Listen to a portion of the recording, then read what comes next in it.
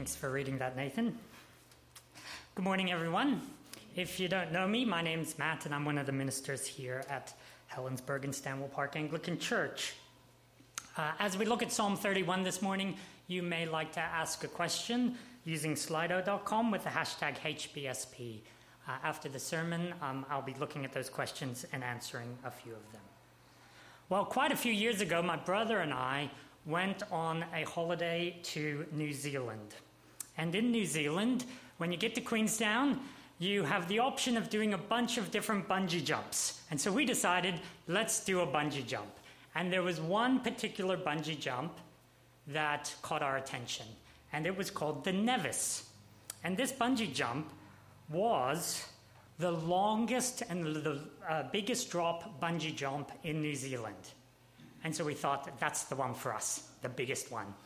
And the other thing that was interesting about it is that it was suspended. There was a cable car that's suspended in this big gorge. And you jump out of the suspended cable car down towards the Nevis River below. And that's why it's called the Nevis. So we decided that's what we were going to do. So off we went to do this bungee jump. Now, I want to clarify something. I was not fearless doing this. I was freaking out. I was so afraid. I think I might have been pissing my pants while I was doing it. But anyway, we went out there. And you wonder to yourself when you're doing it, why would anybody strap a rubber band to their legs and jump out of a perfectly good cable car? Why would you do this? But we did it. And we headed out to the cable car. And I put on the harness and we attached the bungee cord to our feet. And there was a guy there who said, "You'll be fine. You'll be great. No worries." And then he starts counting to from 5 down to 1. And when he gets to 1, you're meant to jump. And so he says, "Are you ready?" And I said, "No, I'm not ready." And he said, "Great, 5, 4, 3, 2, 1. And when you get to 1, you commit to jumping out of the cable car. And when you do, you end up putting your hands and putting your life into the hands of someone else. You are trusting in someone and something else. You're trusting the guy next to you has actually attached everything properly. You're trusting that the bungee cord will hold your weight. You're trusting that it's all attached properly, and you believe that you'll be fine. You're trusting in the fact that thousands of people have done it before you, and so far, nobody's died. You're putting your trust in something that has happened in the past, and you're putting your trust in the equipment that you are using as you commit to jumping. And as you leap from the platform, your trust is merited. It is not in vain. And as you leap, it would be appropriate, and it would be a good response for you as you leaped out to say these words, "Into your hands I commit my spirit." As you fall for 8.5 seconds before being saved by the bungee cord. Now, using a bungee jump experience is a bit of a trivial example of trust. There are many examples that we could use of trust. But here in Psalm 31, we see David, in times of trouble, putting his trust in the Lord. And we can use his example found here every day in our lives as we trust in the Lord.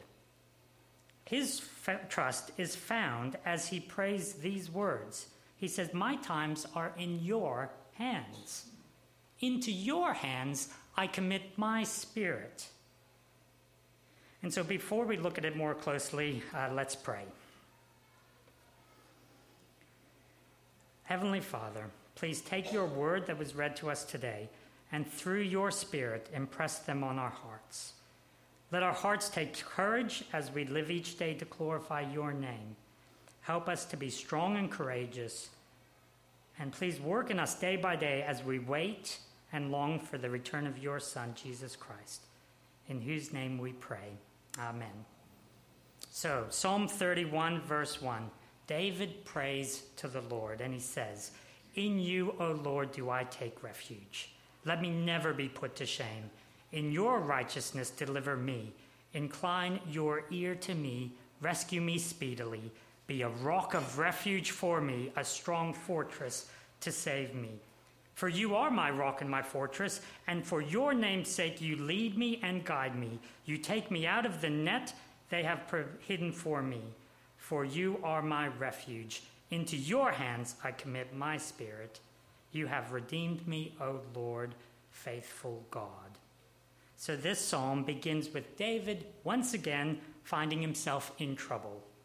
He prays in verse 2 that God would rescue him, and he asks for it to be done speedily. Now, this is actually a very common and familiar start to some of these psalms that David writes and prays. David begins by crying out to the Lord. He asks God to help him. And then he explains how God has helped him. And then there is a call at the end of this psalm for us to do the same. That is, to put our trust in the Lord. And in this example, he uses the words, he says, "Incline your ear to me," in verse 2. He asks God to listen to his prayer. And then he says, "And rescue me." David begins this plea with a plea to be rescued and for the Lord to be his refuge. So in verse 1, David says, "O Lord, in you, O Lord, do I take refuge." In 2, he says, "Be a rock of refuge for me." And then in verses 3 and 4, he says, "For you are my rock and my fortress. You are my refuge." David, in his prayer, recalls in the past that he has taken refuge in the Lord. And then he asks the Lord to be his refuge. And then he basically says, once again, "Be my refuge because you are my refuge." And this here shows how David puts his trust in the Lord. This prayer shows us the heart of David's faith. It's a process that David uses, a process that can show us how to trust. So he does not trust in the Lord blindly, or because he feels like it, or because someone else is telling him to. His trust in the Lord is very thoughtful and ordered. He prays, "I have taken refuge in you. So be a rock of refuge for me now, for you are my rock. You are my refuge." This process is based on the fact that God has made promises to David. God has proven himself trustworthy in the past. He has promised to be faithful to his holy character, and God has even promised to keep his promises. So David is not taking a leap of faith blindly. He is relying on his past refuge. And he is relying on the very nature of God, who God is. And so then he prays with boldness, and he prays with confidence, knowing that he can take refuge in the Lord despite what happens in his life. Now, before we go on, I want to make this point really clear. Faith in our Heavenly Father is not a leap out into the unknown. It is not taking a blind step. It is not trusting in the unknown. Our faith is something that we can be certain about. Our faith is based on certainty, the certainty we have in God's character and in God's promises that are already fulfilled in Jesus Christ. And David's faith is found in the same thing. David trusts in the Lord, and in fact, he goes as far as to say that the Lord is the only certainty in this world. Your confidence in this life can only be found in God. And so that's why he prays what he does in verse 5, where he says, "Into your hands I commit my spirit. You have redeemed me, O Lord, faithful God." And he continues in verses 6 and 7 by saying, "I hate those who pay regard to worthless idols, but I trust in the Lord.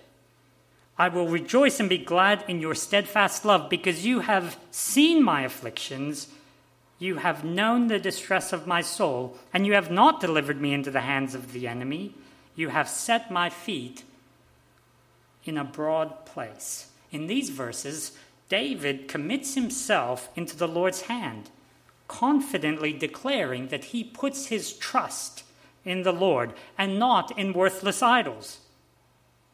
David rejoices in the Lord's steadfast love, God's steadfast love, which is shown to David in the fact that all his afflictions, all his problems, the distress of his soul is already known by God, and God has not turned him over to his enemies, but has actually picked him up and put him and set his feet in a broad place.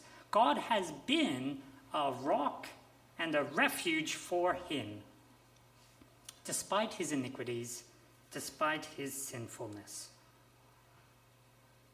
So, after David has confidently declared that he puts his trust in the Lord, we have in verses 9 to 13 an explanation of his troubles, more detail about the troubles that surround him. But what is fascinating about these troubles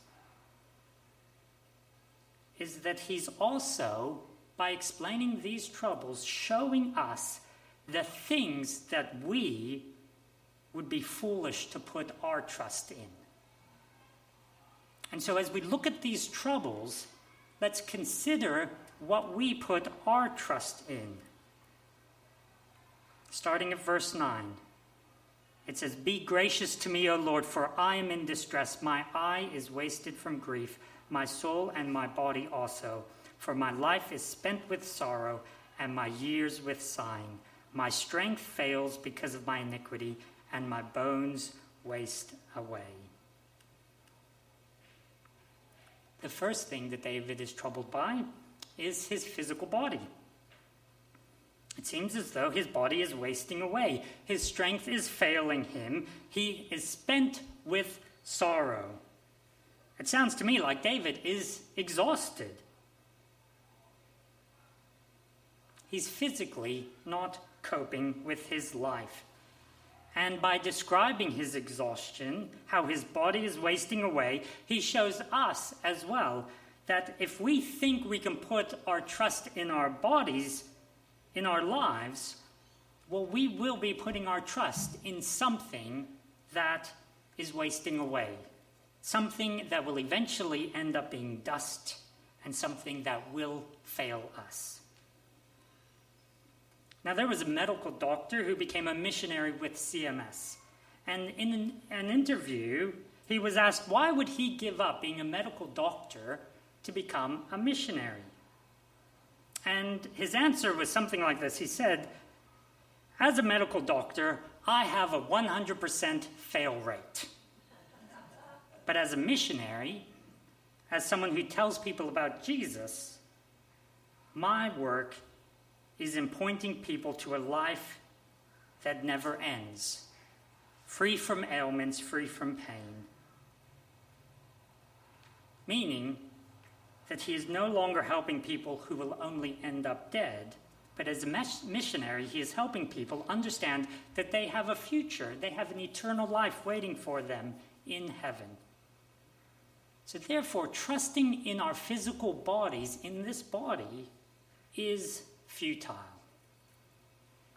Let's continue reading in verse 11.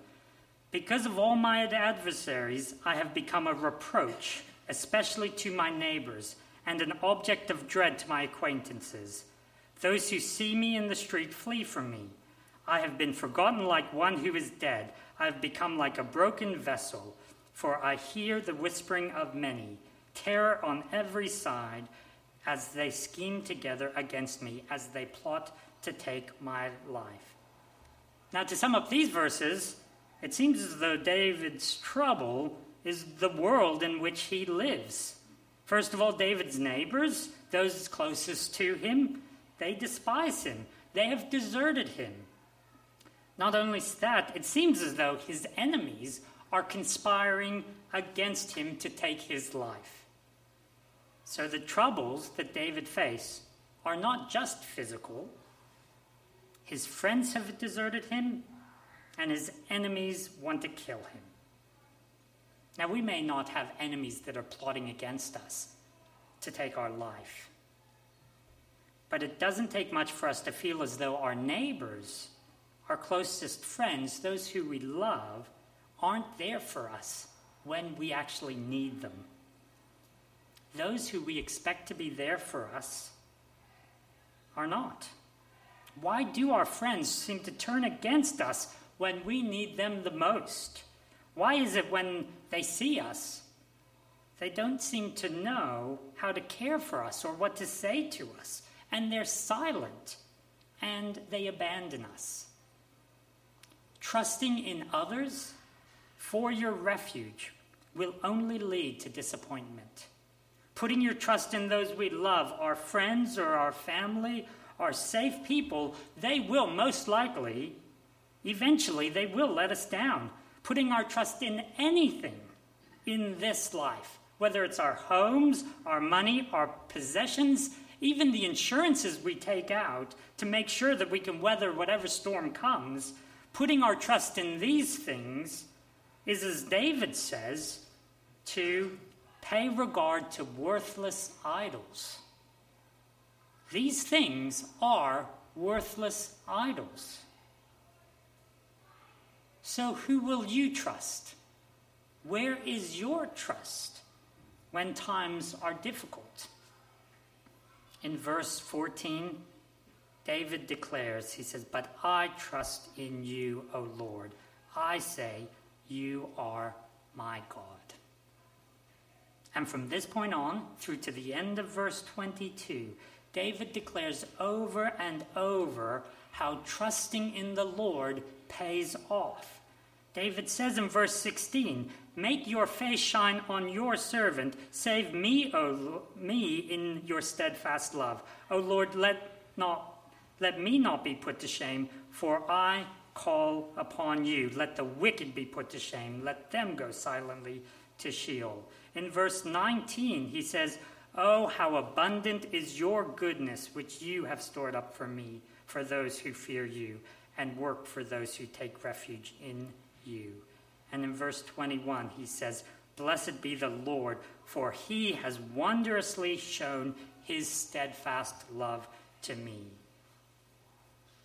Time and time again, David puts his trust in the Lord rather than trusting in anything found in this world. So, who will you trust? Where is your trust when times are difficult? David's final words in this psalm call us to trust in the Lord, trust in the past promises of the Lord, and trust in his character. And as we do, we can look forward to the future promises with certainty, as David does. David in verse 23 says, "Love the Lord, all his saints. The Lord preserves the faithful, but abundantly repays the one who acts in pride. Be strong and let your hearts take courage, all you who wait for the Lord." Now, oftentimes we get this view of David in the Old Testament as a superhero. We've been taught all the stories about David and Goliath, about David when he was a teenager. With his little slingshot, he would go out and he would defeat lions and bears. And then he comes along to Goliath, and with one stone, he defeats Goliath. And then David becomes an anointed king, the king of Israel, God's chosen king. And as a result, he becomes a mighty warrior. This is oftentimes the image we have of David. We know David sins, but we may need reminding that he was also a man who knew suffering. He knew what it was like to feel discouraged, to be hurting, to be exhausted. If I can suggest, I believe one of the most important things that we can learn from David's life is how he prayed. We would do well to pray as he did. David, in troubled times, in his exhaustion, as he feels hopeless, prays this prayer in Psalm 31. And as he prays, he shows us what it means to have faith, what trusting in our Heavenly Father looks like. Jesus shows us the significance of David's trust and his faith when he uses these same words as his final words as he cries out on the cross. And so let's look at those words now. Let's turn to Luke chapter 23. Luke 23, starting at verse 44.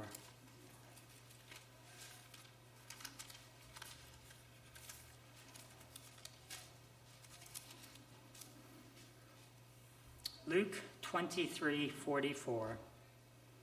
It was now about the 6th hour, and there was darkness over the whole land until the 9th hour, while the sun's light failed, and the curtain of the temple was torn in two. Then Jesus, calling out with a loud voice, said, "Father, into your hands I commit my spirit." And having said this, he breathed his last. Now when the centurion saw what had taken place, he praised God, saying, "Certainly this man was innocent." Leading up to Jesus' death on the cross, it's no coincidence that Jesus faces the same troubles that David faced in Psalm 31. Jesus' closest friends deserted him. His disciples fled from him. Even Peter denied him 3 times. And not only that, Jesus' enemies schemed together against him. They plotted to take his life. Look with me just a few verses before this in Luke 23, verse 20. Luke 23, verse 20 says, Pilate addressed them once more, desiring to release Jesus. But they kept shouting, "Crucify, crucify him." A 3rd time he said to them, "Why? What evil has he done? I have found in him no guilt deserving death. I will therefore punish and release him." But they were urgent, demanding with loud cries that he should be crucified, and their voices prevailed. So Pilate decided that their demand should be granted. He released the man who had been thrown into prison for insurrection and murder, for whom they asked, but he delivered Jesus over to their will.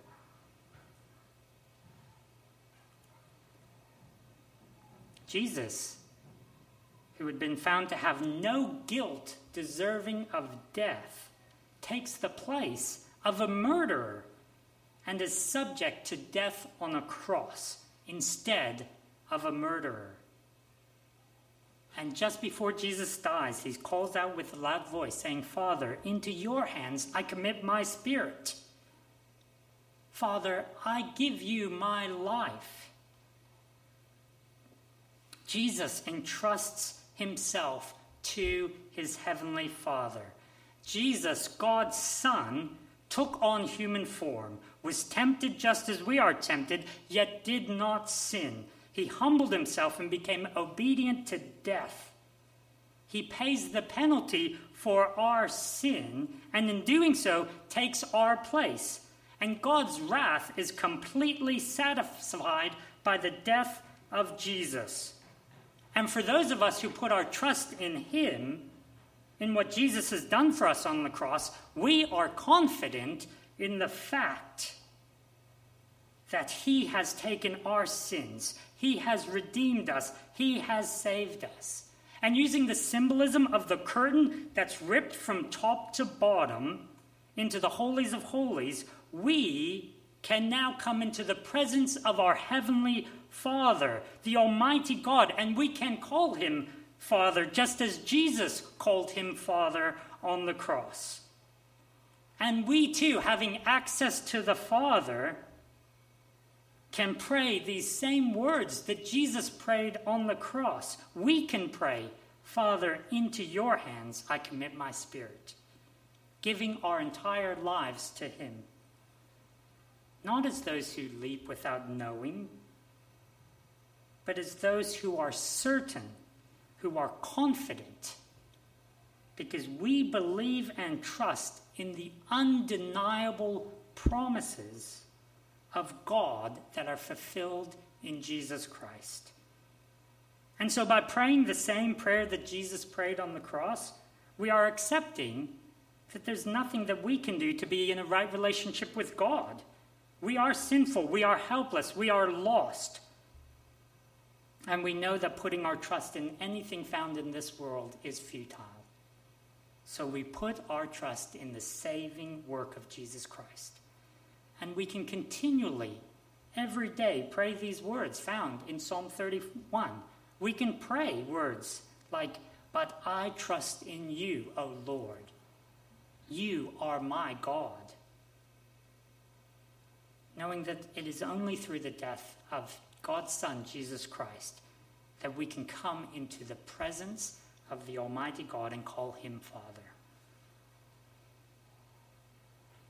And so because of what Jesus has done on the cross, it is right for us to stop and examine our own lives and to ask ourselves, who do we trust? Where is our trust when times are difficult? Have we fallen into the trap, the net that this world has set for us? Have we allowed over the years, as time has passed, the enticing nature of our possessions, our wealth, our homes? Have we allowed them to become the thing that we trust in more than in God? Have we allowed our friends, our families, our support networks to become the thing we trust more than God? The more we trust, even in the most difficult circumstances of life, the more we will motivate others to trust in our Heavenly Father. So as you consider where you place your trust, I would like to challenge you with this definition of what an idol is from Tim Keller. It says, "What is an idol? It is anything more important to you than God, anything that absorbs your heart and imagination more than God, anything you seek to give you what only God can give. An idol is whatever you look at and say in your heart of hearts, if I have that, then I'll feel my life has meaning, then I'll know I have value, then I'll feel significant and secure." The question you might like to reflect on in the next few minutes as I close is this: what can you not live without? Because putting your trust in anything other than God is to pay regard to worthless idols. They will not save you in troubled times. And so, take the next few minutes to consider what you see on the screen. You may also like to ask a question using Slido.com, and after the song, I'll be back to answer some questions.